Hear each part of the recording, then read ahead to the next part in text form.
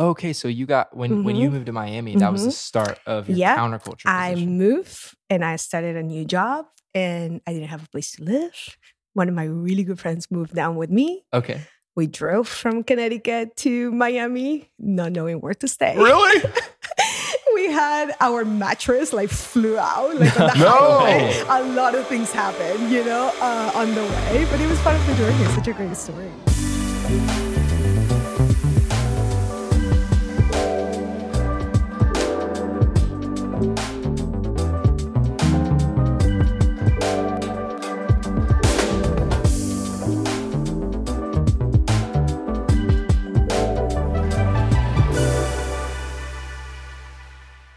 How you brewing? It's time to get ground to earth. I'm David. And I'm Josiah. And today we have Sandra Walamaki with us. Welcome to the show. Thank you. We're glad to have you. We are going to get started the way that we always do with What's in the Cup. But before we do, we're going to get to know a little bit more about Sandra. And we're going to talk about the factors of brewing. What are they? I don't know. How do they impact brewing coffee? Let's find out. Let's find out. Today's coffee is from our friends at Counterculture. Yes. Which Sandra might have something to do with. David has no idea what is in this coffee. I don't, but I'm very excited to try this. And as we know, there is no wrong taste. But David is going to do his very best to guess what he tastes from our cup of coffee today. Yep. Yeah, what's great is what's at stake is if David gets at least just one general category of this right. We're making it, we're lessening the standards each week just because we got to push your potential. Yeah. We're pushing his potential. We got to push him potential. If he gets one of them, he gets to keep the 12-ounce bag of coffee. I do. Oof. There's a lot at stake here. What about if I guess it? Can I get to keep it? I get to keep the bag that I bought. There you go. Wait, did we just take a turn with what's in the cup? Yeah. Is this a true competition? It is a competition. Ooh. Sandra, I would love if you guessed. I will. Do you know? She knows. I do because you asked me, but I didn't know that. She brought the cup. Okay, well then she brought competition is off. Provided our cup today. That is rigged. All right, let's give it a taste.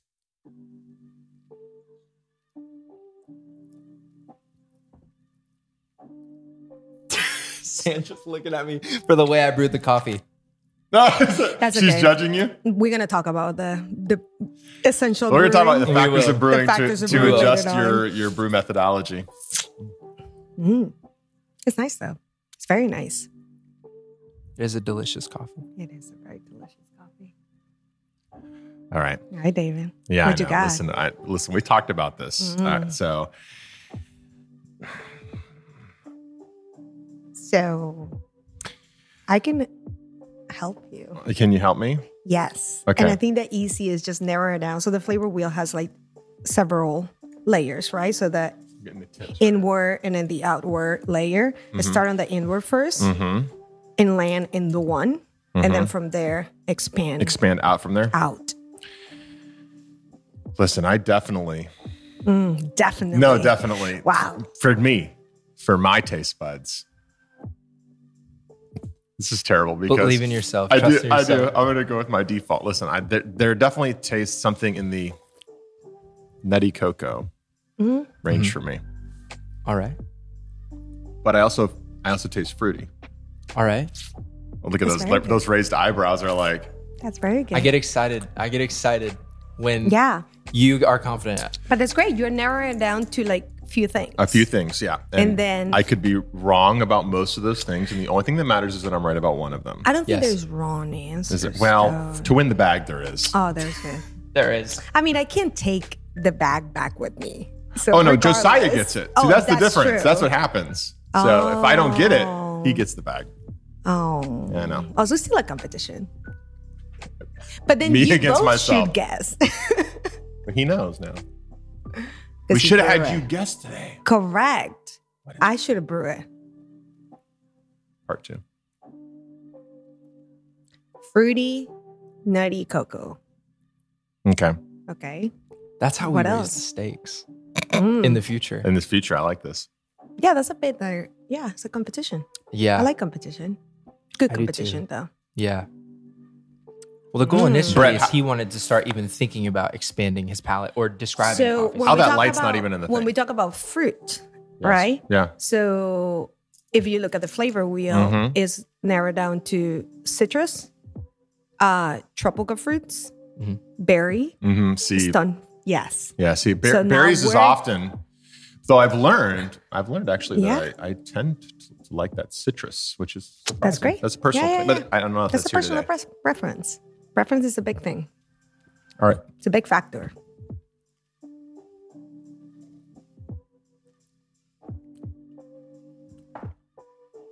All right. You're ready to guess. I am. believe Now, in you. here's my only question. There's a 3 flavor notes today? There's 3. There's 3? There's Okay. two There's- mainly. There's 2 Two mainly. mainly. You're right. And then there's one, it has a lot to do with the body. Yes. Yeah, it's like an adjective. Okay. You Well, see, if I'm- it's I'm body helping you and I say out. full body, then I mean, it only ever says full body. Then I see body. Is this different? Counterculture likes to use a lot of different words for there's a lot body. of They accept adjective. all There's a lot body of types. adjectives. They All have. body types. All body types are Yes. accepted here. Okay. They are. All right. They really well, are. then I can't just say full bodied. All right. So here's what I'm going to say. So if you look at the adjectives, it could be light, it could be round, it could be what's the other tea-like, which Yeah. is like a very light, you know, full body, obviously, crisp, you know, like what's the other one? All the adjectives. 2% milk. I know they have like a bunch of them in there. 2% 2% milk is a milk? body?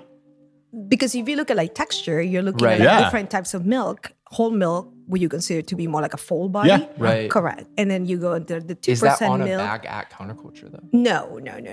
But it's like I was going to it's say, that'd be amazing. I but would it's love under to see the that. flavor wheel as an Right. adjective, like to use to describe like Yeah. body and coffee. That's okay. Yeah. We're just going to keep going. Listen, Fast forward is a 2% milk, I think. I It like also that though. tastes like- So are you likening? So when you're trying to describe how for people to understand body, do you use milk as a similar? I use, depending on their age, I use Okay. milk. If they're older than 21, I might relate to beer. Okay. You Okay. know, so like think about like heavy body. What beer would you describe? Like a porter, was the stout, right? Even IPAs, like double IPAs, Yeah. can be like very Yeah. like high. But then like if you're looking more on the light, so the opposite, get into like a lager. Yeah. You know, I definitely So, feel under 21 in this conversation. So I'm more in the milk. on the I milk. relate to the milk. So whole milk, 2% okay. fat free, Skim. yeah, so fat free. So Just yeah, I wouldn't say skim. But And that could be then- Josiah's brewing. yeah, don't and then know. like for example, if you're not talking about like cow's milk, Uh-huh, right? yeah. Then we Oh. can talk about oat milk, Almond.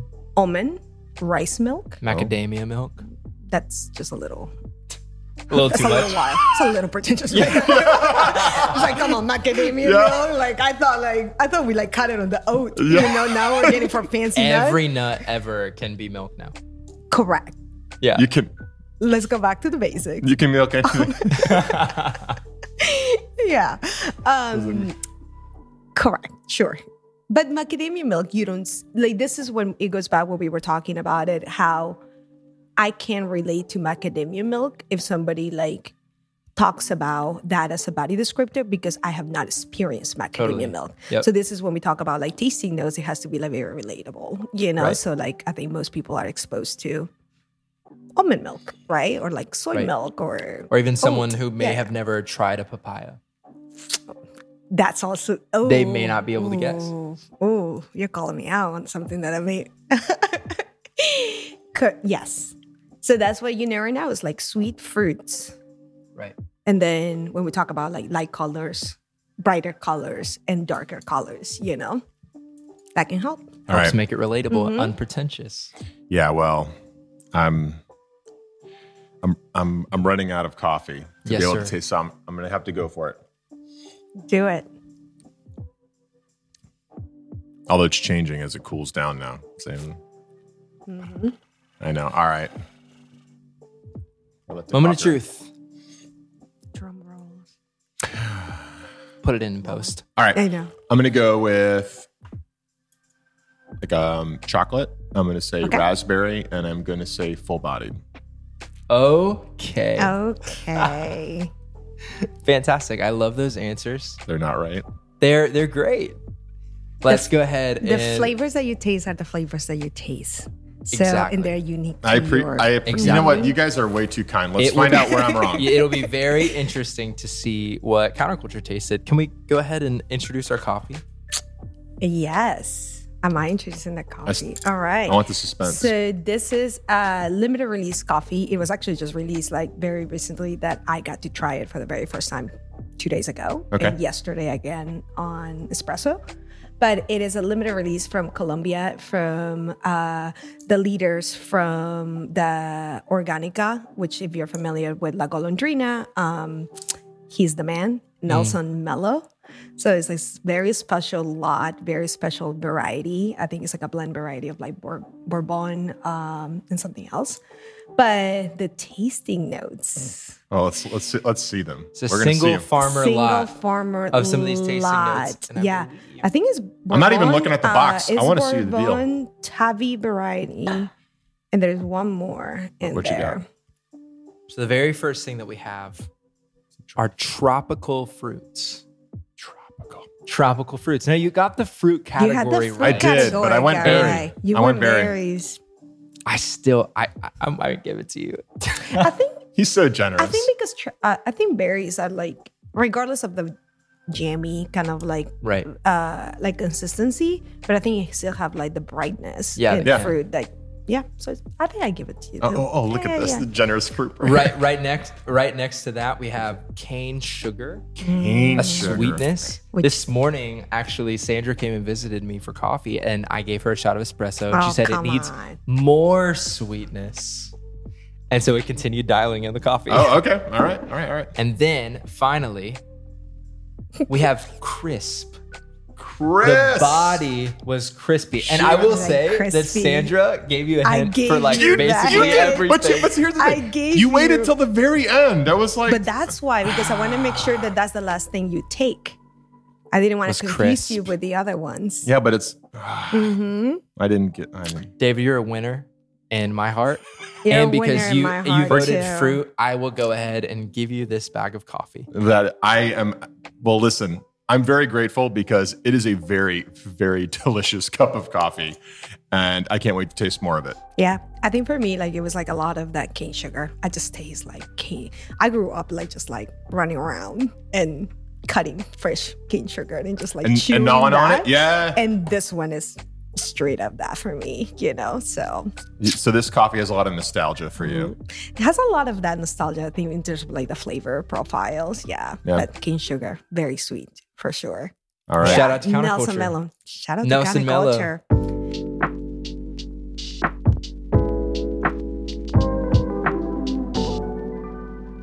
So we're here with Sandra Walamaki from Counterculture Coffee, and I have known Sandra for some time now. Probably about a year and a half. Is that right? Does it count the very brief, like, hello, when you like crashed my class? Yeah. And I was like, who maybe. is this kid walking into this thing and just She knew sitting that I was down? coming. Okay. I know. So Sandra is a counterculture educator, and she is stationed, or I guess her home of coffee with counterculture is in Miami. It is Miami. Yeah. And I did one day crash. I drove all the way down from. I didn't crash. I was gonna say, I mean- I let them know a couple days in advance. He walked in like he owned it, that place. And James I wouldn't expect told anything me, less. James told me to walk into the training facility, Oh, and Sandra was James. teaching a class, and that would have been January. It was January of 2020. Was it? It was. It was January of 2020 Okay. because you had opened up the facility when October. October. The last, yeah. So it was just last a week of few months October. afterwards, and I had been planning to come, and I think that we had decided to go with counterculture sometime in November, December. Yes. I don't know that we've ever even talked about the coffee shop that I help run, but it's called Rulu Coffee. And so Rulu Coffee decided counterculture was going to supply our coffee, and that's how I met Sandra. That's how you met me. Yes. I know. I was such a I wish I would have paused that class a little bit longer to be more like engaged, but I was like, okay, my class is full. Yeah, no, you had four. She had 4 people in there. Teaching. Cold coffee? No, was it cold coffee? I don't think that it was cold coffee because you had hot water. Then it was definitely. Oh well, you never know. You could. Yes, you could Make cold hot water coffee can become cold. That. We have experienced this today while we were drinking. Yeah, a little bit it of very cool. Coffee is now cold. Yeah, yes, right. Correct. You see, we're learning something today. We are. Well, and Sandra is an incredible educator. She has come and spent time with our team, and everybody loves Sandra. Actually, one of our staff this morning was talking about how another staff member was going to be so sad that they didn't get to see Sandra because she was there for a little bit. Yes. But Sandra is amazing. And so we're honored to have you here today. Thank you so much for driving all the way up from Miami to be with us. It's an honor to spend those hours to make it here and spend that time with you guys. Yeah, I remember like when I was approached, I was like, no, this is just like an excuse for me to go back. Like I want to have an excuse. So let's make more excuses. Yeah. I like it. Let's make more excuses for me to come. But no, it's always like such a different like feeling just driving here and spending some time with you guys, like new friends. Yes. Friends. I know, we're new friends now. New friends. Right. Yeah. So it's always like a great time and something very special that every time I come to Brulu, it's just like you said, like the staff and everything, which I don't even like think about like them as a staff, it's like you all are great. So yeah. And we're learning so much from Sandra every single time she comes. We get better every single time that she comes. And we are all learning. We all are learning. So Sandra, what is your role at Counterculture? So I'm the regional educator. Like Josiah was saying, I am based in Miami, but we cover, all over Florida now and some places of the Caribbean. But yeah, my role is strategically just like teach people, We're at in the Caribbean. We are in St. Thomas in Puerto Rico. Puerto Rico, Caribbean. It is, right? Okay. Yeah. In that island. I hope so. Let's Google it.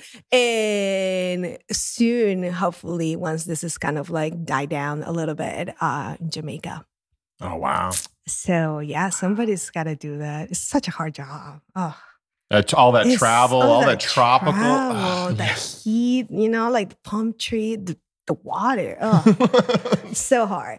No, but very grateful to be able to be exposed to like different like cultures and be able to be exposed, but also like bring coffee to like different places too, and have more way to talk to. But yeah, like my role is just like education. So I'm part of like a support team for Counterculture in Florida, I will say. It's just myself and my other person, James, which we mentioned, which is our regional manager for this region. Shout out to James. We love James. He was so sad, but somebody needs to hold the floor, when I'm gone, like doing things. So, but it's always a great time. So this is something I'm curious about. How long have you been in this position with Counterculture? Did you start in a different role? No, the position was, so originally we were part of the customer relations where it was all about just like retaining accounts, but it was also education in between that. And then we transitioned those roles and turned it into creating our own department, which it was all just education. So I transitioned into the education department. So right now, like most of the CRs, what we would call at that time, are educators for Counterculture. So I do. It's such a fun department. Yeah. That is awesome. Yeah. What is CR? A customer relations. I got it. All right. Mm-hmm. Yeah, which we still do. I think we never end up being, like customer relation people, but education is the core of what I do. Yeah. I think so, right? Yeah. It is. Right? Yeah, it is. We spend a lot of time being educated by you. And something that I know personally about like my journey with coffee is in order to feel like I was ever able to educate anybody on coffee, I had to have the experience first myself. So can you tell us about where it all started? Oh, well, like the very beginning of why coffee was even on your radar. The story is long. It's kind of complex. It's funny because when people ask me about like how long have I been in coffee, and I was like, okay, what really counts, right? Right. And I think I've been in coffee my whole life. That's the real answer. Like I don't think the coffee journey really starts when you like start your first coffee job. I think the love for coffee can start like way earlier than that, and I think that's why people choose to work in coffee in this industry. So I grew up drinking coffee my whole life, like my grandmother and still my family in Peru, they are coffee producing partner, or not partners of ours, but like coffee producers. So I grew up on that environment, seeing my grandmother, my cousins, uncles, everybody, on my side. So it was always like something that it was present, in my everyday life. But they're all real. I think you learn something every position that you're in. But my first job in coffee was in my hometown of Lima in Peru. That's where I grew up.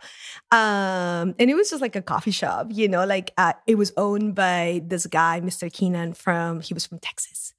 And he owned this like roastery coffee shop. And I always wanted to. My parents were like so angry that I was working. And I was like, but I was always like a little rebel, like a good one. I was always like the good rebel. Rebel with the cause. Rebel with the cause. Yeah. So they never wanted me to like work until I finished college or stuff like that, which that's like a culture thing over there. But I finished high school very young. I was 15.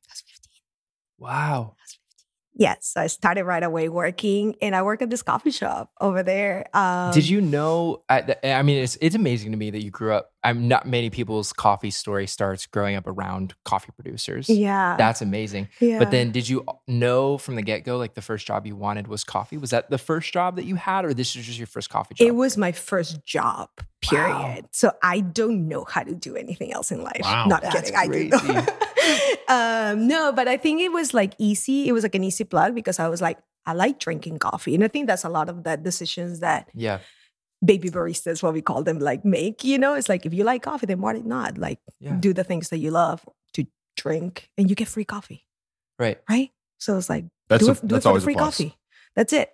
But I started working there, and then I worked there through my whole like college, like years. And from there, after college, I moved to Seattle, Washington. Wow. So all the way. Which is a big hub for coffee. It's a big one. And if you ask me the question of like where my specialty coffee journey started, it was there. Okay. So work at this local coffee shop in West Seattle.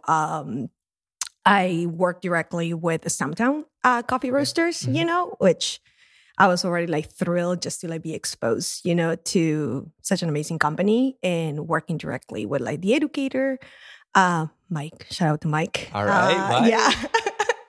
I love him. We were connect like so many years like later, just knowing that we're still in coffee, and just talk about like our journeys, like back in the day when I was the baby barista. Right. Like that's like just starting in coffee. Now you're the OGs. So that's all right. Oh, no, I'm not OGs. Yeah. So pause on that. Like I don't think there's ever a time where I will say I'm an OG.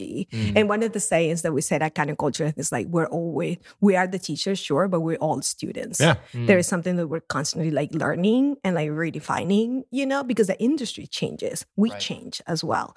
So, but anyway, so then from there, I moved to Red Hook in New York, and I worked a little bit there. And then from there, I made my journey to Darien, Connecticut. Anybody knows where Connecticut is? It's in the Northeast. It's somewhere in the New England area. Small. Yeah. Like most people always pass Connecticut. You pass New Jersey and Connecticut. You mainly just go to New York and then Mass. Right. But I was there for a very long time, working at this very local coffee shop. But I was started as a customer. Oh, really? So I sat down. That was the spot that because I will still work in New York while living in Connecticut. And that will be my like weekend spot. Like I will sit down at the bar, get to know the baristas, get to know the owners, just literally just sipping some coffee. And then I was like, what am I doing? Might as well just work here. I'm giving all this money. Right. Might as well just put all your time there. And I was already like in love with what they're doing, and they were wholesale partners for Kind Culture. Okay. So that was the very first time that I was exposed to like Kind Culture, because the West Coast, at that time, it was like heavy on like the Pacific Northwest, like roasters, so the East Coast was very restricted to like the East Coast roasters and stuff like that. Now it's a completely different story. Right. But I loved it. I love like enjoying like coffee and having conversations with people and like being part of that community. Was that your first interaction with counterculture? It was. Was at this local shop. And was there a presence? I know that now counterculture is very much in New York City. It's a big one, yes. Was it the same then? Like you hadn't come across it? It was still a smaller. I mean, it was the end of 2010. So I was like many years ago. I know, many years ago. 2010. That was about when we met. Yeah. Oh, there you go. A lot of great things happened right in 2010. But yeah, so it started then. And that's when I started seeing like, I started hearing about like the tastings at 10 and Into the City. And I got like all like involved, like the people or the support team at that time in New York. Some of them still work for counterculture, but now they're in different regions. Okay. So I started just like rubbing shoulders with the counterculture rep, So I felt like that person too. But it was such a great time, like, and I mentioned that like earlier, it's like a lot of the things that we said is like, we came for the coffee, we stayed for the people, because I think people is the one that like literally like makes you stay. Yeah. I mean, that's people is the one that like took me to the same coffee shop every single time, at the same hour, like, and just sitting there while sipping a mug of coffee. And you being the people that they liked having there probably got you the job. I hope so. It's people.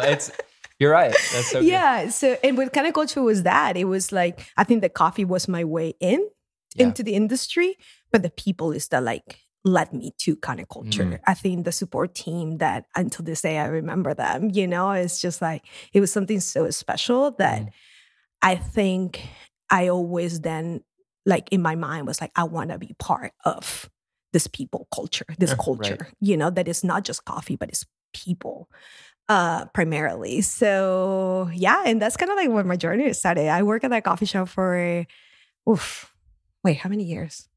5 years. Okay. Yeah, I did everything, like was a barista. I'm always a barista. A lot of people ask me that question, that like, no, you're not a barista. I was like, yeah, I'm always going to be a barista. Like, I don't clock in and clock out as a barista, but I think I'm always going to be one. But that was a portion where, I learned the most in the industry. I worked behind the bar. I managed the places. I opened their new locations. I did a little bit of roasting, a little bit of like production, like bagging coffees, we will go into New York to do that.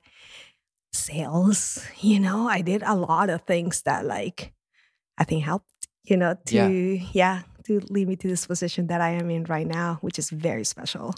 Yeah. And I'm grateful for that. So yeah. And then I moved to Miami. So that's when I land in Miami 4 years ago. 4 years. Mm-hmm. How many shops? 4 years. How many shops now do you many.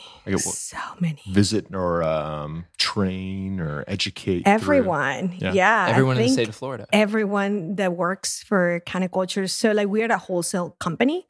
So our model is always being wholesale. And the reason why we have this role of education is like, because at the end of the day, it's like about sharing knowledge, right? So like we share this knowledge with like all our partners, we have so many. I mean, we started it with, when I moved to Miami, it was 6 accounts just within the Miami-Dade like area. And then now it's like little by little started like expanded like everywhere. I mean, like I'm all the way here. It's grown to one of the top on the list at counterculture, right? It's still a very smaller region because it is one of the newest region for counterculture. Like us in Dallas were the newest regions for counterculture. Really? Okay. But it's growing very healthy. And I think that's like the stuff that we like really like enjoy, we want to make sure that we grow, but we grow the healthy way, and also like we remain healthy individuals, in the process, and meaning just James and I, so it's been very special, the connection that we get to like build. So I think there's no other, I mean, again, all the jobs I had, they have been special in my career. But I think this one has something that there's something bigger, you know. So you've been with Counterculture, working for Counterculture for how long now? 4 years, little over 4 years. Okay, so you got when you moved to Miami, that was the start of your Counterculture position. I moved and I started a new job, and I didn't have a place to live. One of my really good friends moved down with me. Okay. We drove from Connecticut to Miami, not knowing where to stay. Really? We had our mattress flew out on the highway. A lot of things happened, on the way. But it was part of the journey. It's such a great story, Did you go back and get it, or did you just? No, it literally flew on the highway and then went out off the bridge. And we went off the bridge. I think it was in Virginia. What? Yeah, it was in Virginia. We just saw it. She was driving the truck. I was driving my car behind her, and all I see was this thing flying off the highway. But you were planning on on trucking your bed on the roof all the way down from Connecticut to Miami. No, it was secure. Yeah, but I mean, you were going to just ride with them. Yeah, sure. It was great. Have you not seen a Goofy movie? They put everything on the top of the car. This felt like a Griswold family vacation. Yeah. But it was well secure, but it was very windy. But you made it down. I made it down. Without a mattress. Correct. Yeah, and awesome. I started my job that Monday, So I think we arrived on a Thursday night. Monday, I was starting a new job with this new company, new team, new everything. Yeah. That is awesome. It was great. It was such a great time. You said the Caribbean is part of your region. It is. Right? What's a place that you is there a bucket list place that you have for coffee that you'd love to travel and experience coffee in that location or that place? I might be biased on this one, but I think I've been back home, almost every year since I left. My immediate family is still there. But I don't think I have experienced a specialty coffee in Lima, where I'm from. Yeah. At least in my last visit, I know the past few years, started getting some, traction. Some of the best kind of culture, importing partners and exporting partners are in Peru, and some of them has offices in Lima. So hopefully that brings, more of the stuff. But I would love to be able to go and do the things that I do. If I go to another city, in Europe or even here, but do it in my hometown, and be able to experience that. And you've had coffee so many places. So many places. It is neat to think. I remember when I first left my hometown and then came back and I saw that people cared about specialty coffee. Mm-hmm. It gave me such an appreciation for where I was from, that people cared about the same thing that I cared about. But that would be amazing to go to Peru.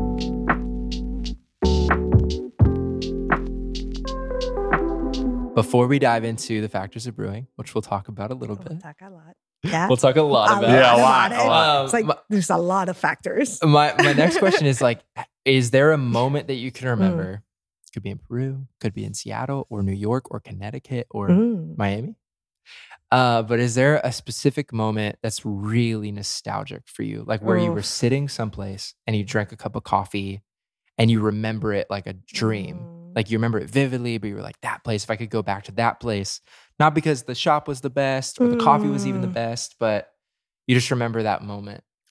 Rulu coffee. Just kidding. Yeah, like a Rulu coffee. Shout out. Shout out.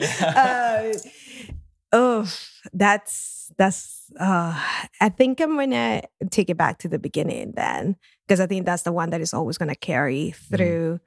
I think everything that I do and communicate started there, So I think this is when the role as an educator is so unique, because it's I always say it's we're storytellers, we share information, we tell stories, And for me, it takes me back to where it started, when it was when I started drinking coffee, And it was in my grandmother's kitchen.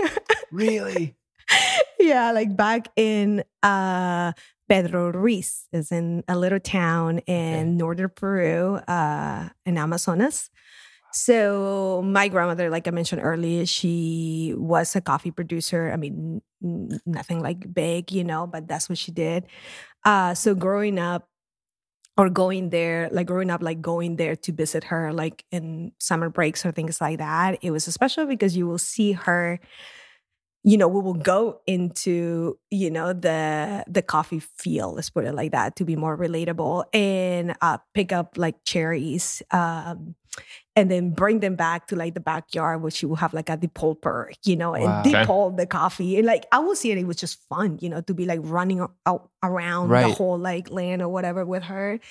And then she will dry it. Like you will see her in her patios, like drying, it was crazy.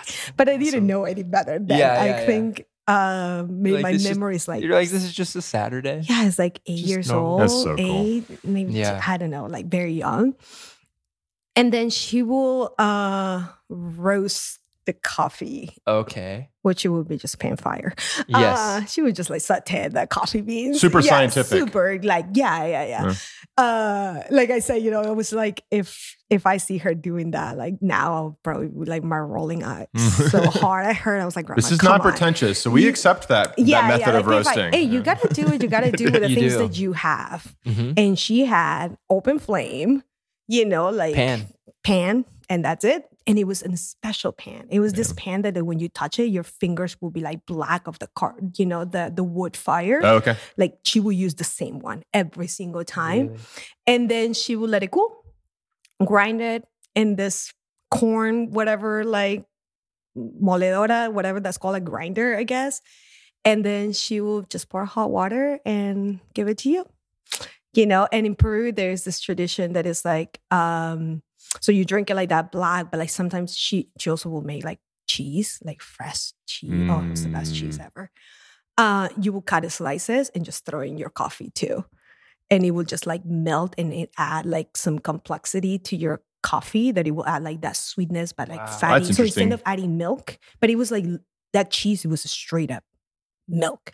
Yeah. Like there was nothing added to it. It was just like, it tastes just like milk. That is so cool. So I don't think I've heard of cheese with my coffee. Me either. But now I want to try it. Wow. Yeah. That's amazing.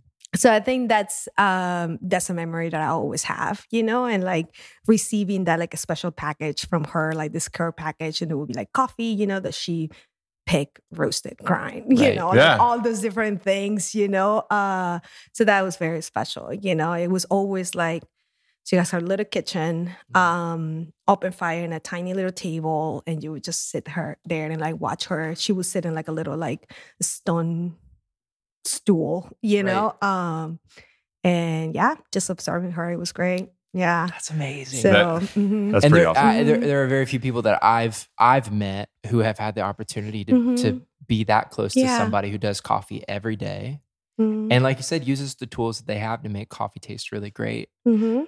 That is so amazing. It's so special. I love that. And I think that's why, like, I have that special connection with coffee. It's not just coffee because, it gives you that, like, caffeine boost, or it's not a coffee because it's just something delicious. I think there is, like, so much of that story that needs to be told, Right. So, and for me, like, I can imagine, like, all our coffee producers, like, doing something similar, with their legacy. So that's special. So, definitely. Mm-hmm. Well, we're about to talk about the factors of brewing, which were modeled by your grandmother. Not pan fires. To a certain extent. We're not having pan fire. The factors exist whether or not you pay attention to them. Right. Yeah, she never learned her lesson. It's okay. And that's actually something that I say a lot at the shop is we want to make coffee the way that you like it. Yeah. And so people like coffee a certain way. Yeah. And after decades of being trained to create coffee a certain way, it's probably what you grow fond of, and it's something that you like, and that's what differentiates specialty coffee just a little bit. Yeah, is that it's a careful attention to the detail or the science, or in a different way than maybe it has been historically. And it is newer, this third wave of that kind of attention. Although coffee is kind of been around for so long. It's been around for so long. So let's talk about some of those factors. Yeah. Sandra has spent some time with my team on this. And she's amazing at it, and she has a lot of incredible information. Yeah. But let's start with the very first factor of brewing.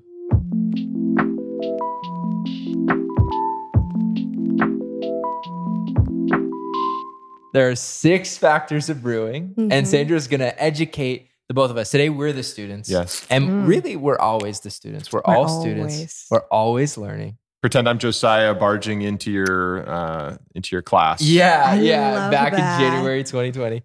But also, I was just telling Sandra that I remember a very specific moment from The Office. That is one of my favorite moments. Michael Scott looks at Oscar, the accountant, and he says, "Tell it to me like I'm 5." And I was like, that's like the perfect example of what we want. We want to know like base level for anybody out there who is like just entering into their coffee world, or a really good reminder for people who've been in coffee for a really long time to pay attention to these factors. Let's talk about what those are. Yeah, this is great. Yeah, I think like that's something that like we always, in every single conversation that we have about coffee or teaching a class, we talk about those 6 essential elements for brewing. There's 6, right? So tell you like there are 5, but I think there's one that is like more important, which is like good ingredients. Okay. And that's not part of the... Right. I think like in order to execute like a great cup of coffee, first you gotta start with great ingredients. But the 6 are, we're talking about ratios, right? So like proportions, you know, of like how much you're gonna use of each of those ingredients. Your grind size, your brewing time or cooking time. How long are you cooking this thing, right? Then we get into some fancy ones, which is like turbulence. Yes, turbulence. Water temperature, how hot your water is. And the most important one, in my opinion, water quality. How good is that water? How good is your water? Josiah and I have debated this before, so I'm excited. Here at HQ, we've got some pretty good water. It's water that we're going to test it one day. We really should. It actually tastes very good. Oh, it's really good. Yeah, like I actually just taught a class about water a couple weeks ago, just all about water. Yeah, so when I talked about like ingredients, it's like 98 plus is just water. So you need to start with great water in order to execute great coffee. So we're in this right now. We're in. All right. Okay. Yeah. Yes. Are we going to go in reverse, or are we going to go back in the same order that we started? Doesn't matter. What's most important to you, Sandra? I think like the reality is I can't change your water, right? So I think like some of the important was like you got to start with like a recipe, you know, so ratio. Yep. Yeah. Okay. So I think every brewing method requires a specific recipe. So I think that's very important, like to execute like good coffee. You know, you have to, it's like baking, right? Or cooking. You're watching a video. You want to like follow certain like steps and a specific recipe to accomplish the best flavors. So I think ratio is like one of the most important ones. You know? When people are out like about listening to this and they hear ratio, they hear recipe, where do they go to find these recipes? You can grab your smartphone and do some simple conversions. But I think it's also like the rule of thumb is, you know, like all your faster brewing methods, you know, think about your espresso, think about like other fancy like methods like AeroPress, if we want to think about those, right? Faster brewing methods requires the smaller recipes versus like anything that is going to take time, you know, is going to require a larger of a recipe, right? Especially when talking about like water volumes and stuff like that. So the question will be like, what do you normally like to drink? Because I want to be like, everyone brews coffee differently just because it's based on that preference, right? So it's like you might like drinking espressos. Other people might like drinking like a regular drip coffee, either on a coffee maker or either on a manual brewing device, right? Okay. So like, what do you like to drink? And the best place to start is probably with what you have. Correct. Just like we discussed. Like if you just have a regular brewer at home to search and look for a recipe for a brewer. Yes. And you may not always want to go with the guy that they give depending on what kind of brewer you have. But if you know that it's just regular drip coffee, you can find a really great default starter recipe and then change it from there based on the taste. And I think you put it the right way. It's like a default recipe, right? So it's like the recipe that works for me at home with the equipment that I have, with the water that I have, might require some tweaking when we're brewing it here. Yeah. You know, because it's not the same environment. It's not the same method. It might be the same method, but you might not have the same tools. So I think starting with the one, and I always say like take notes. You know, like I think we always talk about like take notes of the stuff. Like, how did the one first coffee taste like? Yeah. At the end of the day, flavored is the ultimate goal. And you liking it is the ultimate goal. You know, like I want to make sure that you enjoy it because our preferences are different. So I think like it started with one. So if you're looking at a drip coffee, we always says like 60 grams to like a liter of water or like a 1 to 16. That's a very standard like canning culture recipe. 1 to 16. So 1 gram of coffee to your 16 grams of water. Mm-hmm. All right. Yeah. So, and then go from there. Brew it that way and then see if you like it. You know, see if you need to add a little bit more strength to it, meaning like you want more like a punchy coffee flavor. Maybe you need to add more coffee. Maybe it's Wario. So that's why like taking notes is a very important thing because you can relate to the one recipe that you started with. When you just said something interesting to me, because a lot of times I think people think of strength of coffee when they think of their roast level, as opposed to strength of coffee being about changing their ratio. Like concentration. Yes, exactly. Like concentration. Yeah, we talked a lot about that in our classes because it's like, as a coffee professional, we talk about strength as like this fancy word of like total dissolved solids, right? Which if I tell you that, you'll be like, what does that mean, right? I need to tell you the things like you were 5. So let's talk about the strength. I was like the punchy flavors, you know? But a lot of the reason why it's so important for us to talk about that with when we're talking about with baristas or coffee professionals is because the consumer doesn't relate to that word. You know, consumers relate to caffeine content, they relate to roast profiles, you know, like all those different things. So like we related to like total dissolved solids, but they don't. Right. So, so it's like, what do you like? You like strong coffee? You like a lighter? That's a question number 1.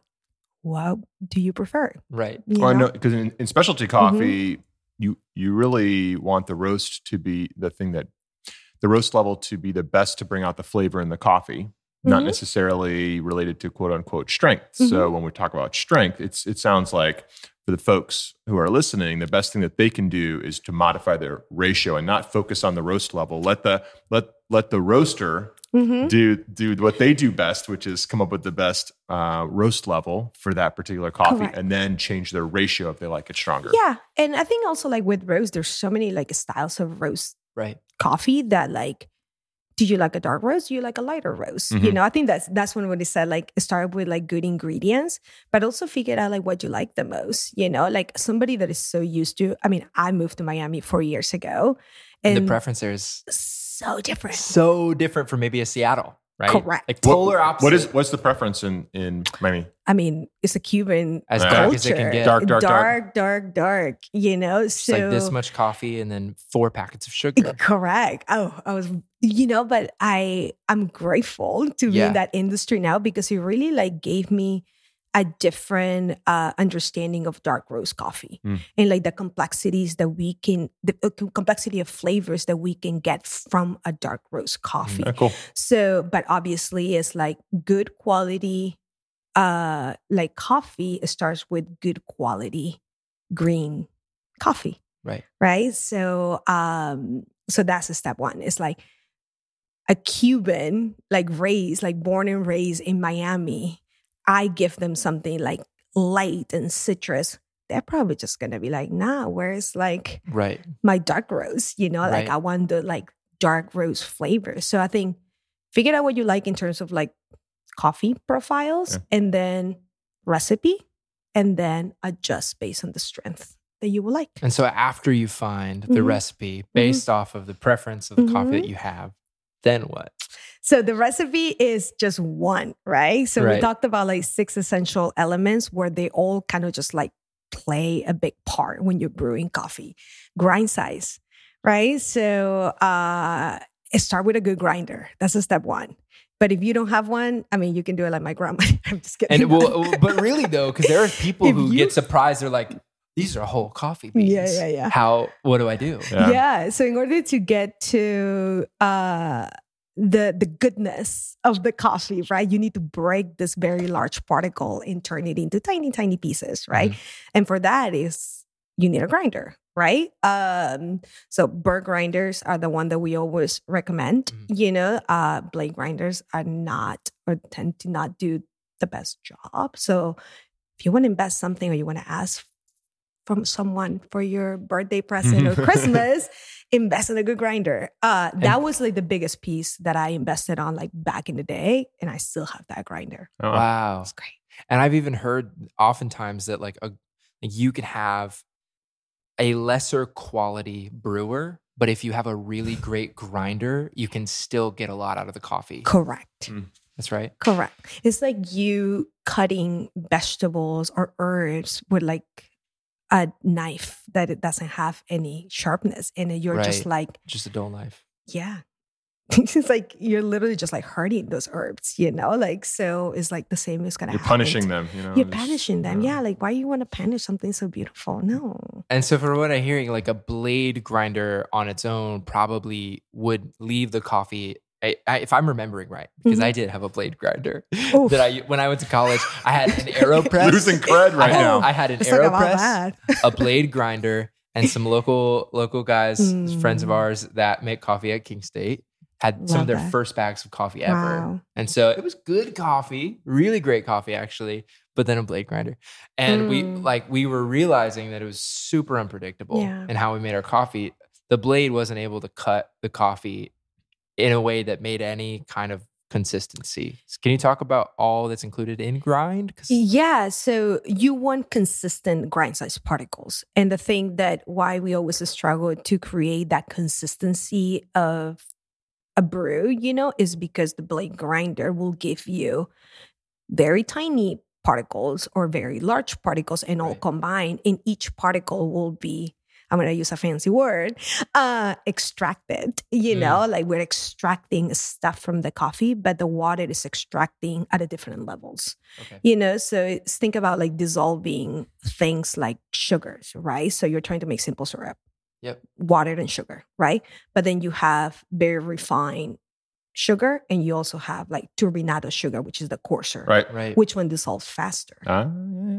Right? So like when you have those two mixed combined, the little ones are going to start getting dissolved way quicker than the other ones. So you're going to have that uneven like flavors, uneven extraction, so. Yeah, we found that out pretty quick. We were like, why does this taste so random every time we make it? Yeah, you get some harsh flavors, but also some like very light flavors. I don't know. Your mind then goes crazy when you taste that coffee and try to figure out what's wrong with it. Right. Is there a burr grinder that you would recommend as like maybe a first step? And burr is BURR. Because I was thinking like if somebody hears burr grinder, they're probably it's like a burr. What's a burr? Yeah. Like burr, I'm cold. Yeah. Or something prickly in the yard, a burr. Oh yeah, exactly. That lands on your shoe and now you're really. Those are a pet peeve. Burr. Are they? They were those burrs. BURR burr. But what is a first step burr grinder maybe that you would say? We always recommend, and that's a cheaper-ish grinder, the Baratza, like in Core. Yeah, so I think that's a great grinder. I think it's like slightly over $100. Yeah. So like just put it on your list for Christmas. Right. It's great. Right, yeah. I did that. It was great. And I still have it worked. It worked. And then I have a Baratza on Core too. It's great grinder. So I think that's if you're going to make an investment on a grinder, might as well invest in something once, and then just keep reusing it, giving it the right maintenance, like cleaning your tools and things like that. But and then maybe work your way up to, some Alconic stuff. No, did you really need those fancy tools? No, I don't. To make I don't have. I still have the yeah. Encore, but it was a huge step going from that blade for sure blade grinder from probably like a big box store, and then to save up and make an investment in something like the Encore and see such a drastic difference, and to look at it and be like, it all looks the same. Yeah, you can lay it out and just like all looks the same. Right. Well, it sounds like also, to your point, if grind size matters, maybe some people are just always buying pre-ground coffee. That would be another step to just take a step back and go, hey, let me look into whole bean and grinding it myself so I can change that variable when I'm making my coffee. Yeah, always cut your veggies fresh. Always cut your herbs fresh.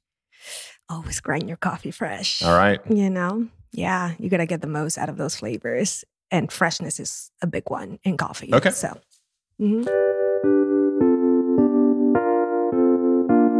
All right, so we've talked about 2 factors so far. We've talked about ratio, we've talked about grind size, and then we have 4 more to go. But I think we're out of time for today's episode, and we're going to have to do a 2-parter, and we will be in the exact same clothes with the exact same voices next week. Yes. In the meantime, you can follow us at Get Ground to Earth. That's the number 2 on all the socials, and we'll catch you next time. Ground to Earth is produced by David Furry, Josiah Kent, and Roy Siringo. Editing by Roy Siringo and David Gardner. Video by Brett McCarty and David Gardner. Music is by David Furry, Riley Thornton, and Josiah Kent. Thanks for getting Ground to Earth with your hosts, Josiah Kent and myself, David Furry. See you next time.